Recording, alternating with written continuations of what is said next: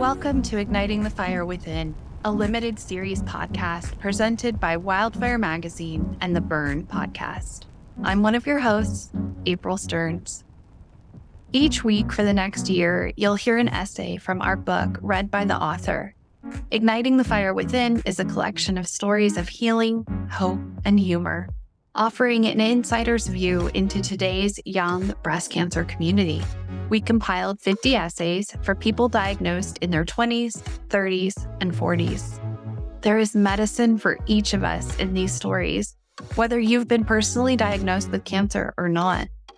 Wildfire stories in general, but especially the ones you'll hear from Igniting the Fire Within, are stories of transformation.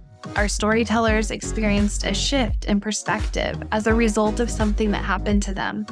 And the cancer diagnosis was not the thing that happened, or it wasn't the only thing.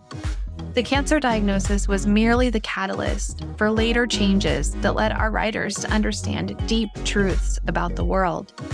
Each one of them learned lessons that showed them what it is to live, not just survive, in the glare of cancer. We believe deeply that the stories that change us aren't so much about what happened as they are about what came next. And hearing those stories, true stories of transformation, that's what ignites the fire within each of us. A listener note before we dive in. Cancer is a salty business, and sometimes talking about it and the aftermath requires salty language. Listener discretion is advised. Today, I have a sneak peek or a little tidbit into this new podcast for you. I have a story for you. This story comes from Leslie Raymond. Leslie was a registered dietitian and mom living in Canada. At age 33, she was diagnosed with de novo stage 4 breast cancer that was hormone positive.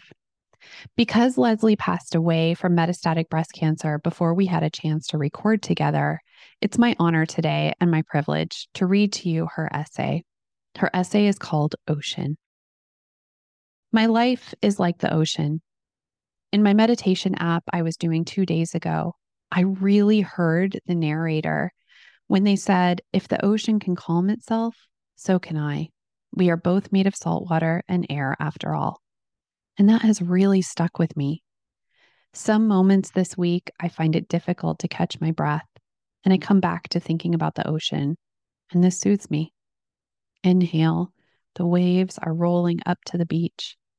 Usually it's Mexico in my brain, since this is where I've spent the most time staring at the ocean. Exhale, crashing and rolling back into the sea. Inhale, exhale. Inhale, exhale. My beloved yoga teacher, Tamra, in her classes used to always quote Sarah Key.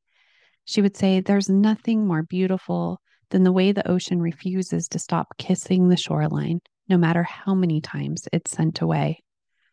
And this is how I try to keep living my life in the messy, suffocating, metastatic life. I keep coming up to the shore, no matter how many times I've been told the treatments haven't worked or the cancer is spreading. The ocean has crippling depths and blackness and despair, but it also thrives on routine, in and out, kissing the shoreline. Inhale, exhale. Inhale, exhale. Constant and never changing, full of just as much beauty and stability as it is cold darkness and mystery. Thank you so much for that, Leslie. I'm April Stearns, and you've been listening to Igniting the Fire Within, a limited series podcast by Wildfire Magazine and The Burn. Check us out at wildfirecommunity.org to order your copy of the book so you can read along each week. You'll also find our magazine and storytelling workshops there. Big thanks to our producer, Bill Smith of Shoe Production, and our production assistant, Monica Haro. Make sure you're subscribed to this podcast. If you like what you hear, tell your best friend, tell your mom, tell your oncologist. I mean, really, tell everyone you know. Or head into your podcast app and leave us a starred review to help others find their way to igniting their own fire within.